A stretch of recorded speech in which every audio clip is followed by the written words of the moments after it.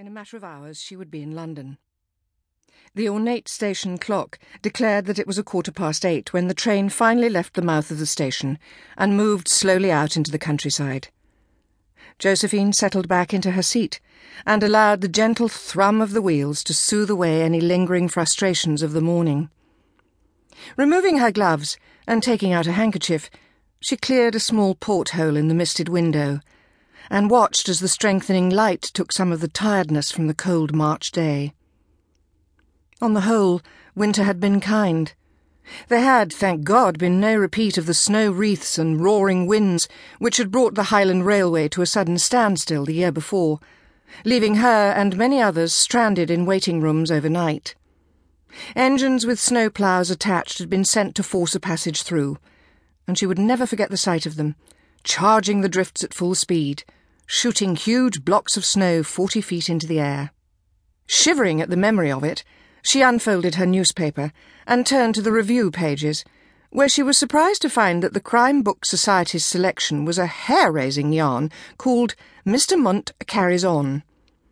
They couldn't have read the book, she thought, since she had tried it herself, and considered Mr. Munt to have carried on for far too long to be worth 7 6 of anybody's money.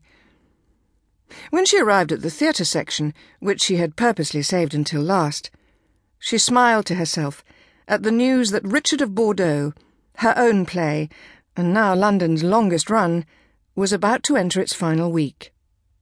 As the train moved south, effortlessly eating into 400 miles or so of open fields and closed communities, she noticed that spring had come early to England, as quick to grace the gentle countryside as it had been to enhance the drama of the hills against a Highland sky.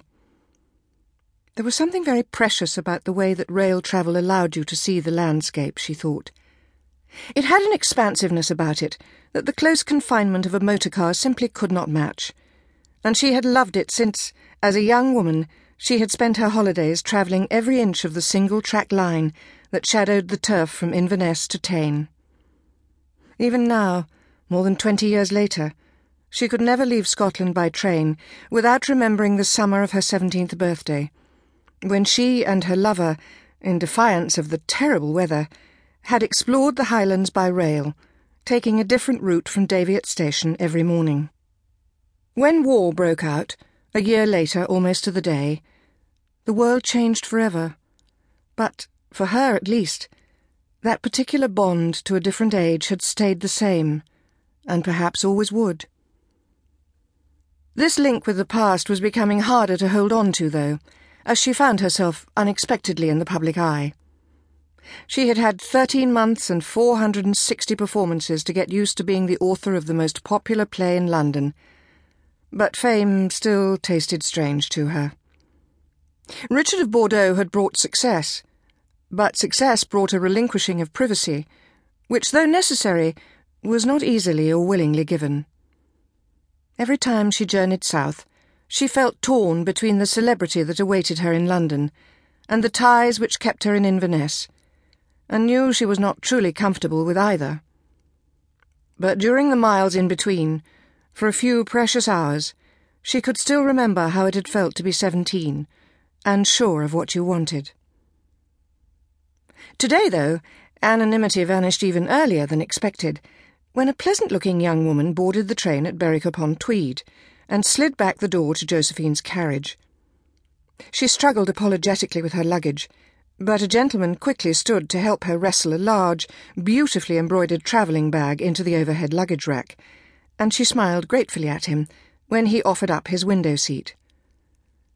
As the girl settled herself in, Josephine gazed at her in fascination. But it was not so much her features that drew attention as the remarkable hat that framed them. A cloche made of fine black straw, which was accentuated on one side by a curled white ostrich feather, flecked with beige and brown, and attached by a long black-tipped hat-pin.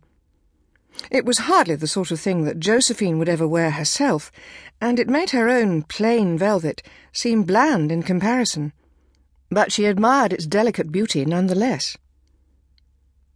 The young woman nodded brightly at her, and Josephine returned to her paper, but as she scanned the racing pages, she was uncomfortably conscious of being watched.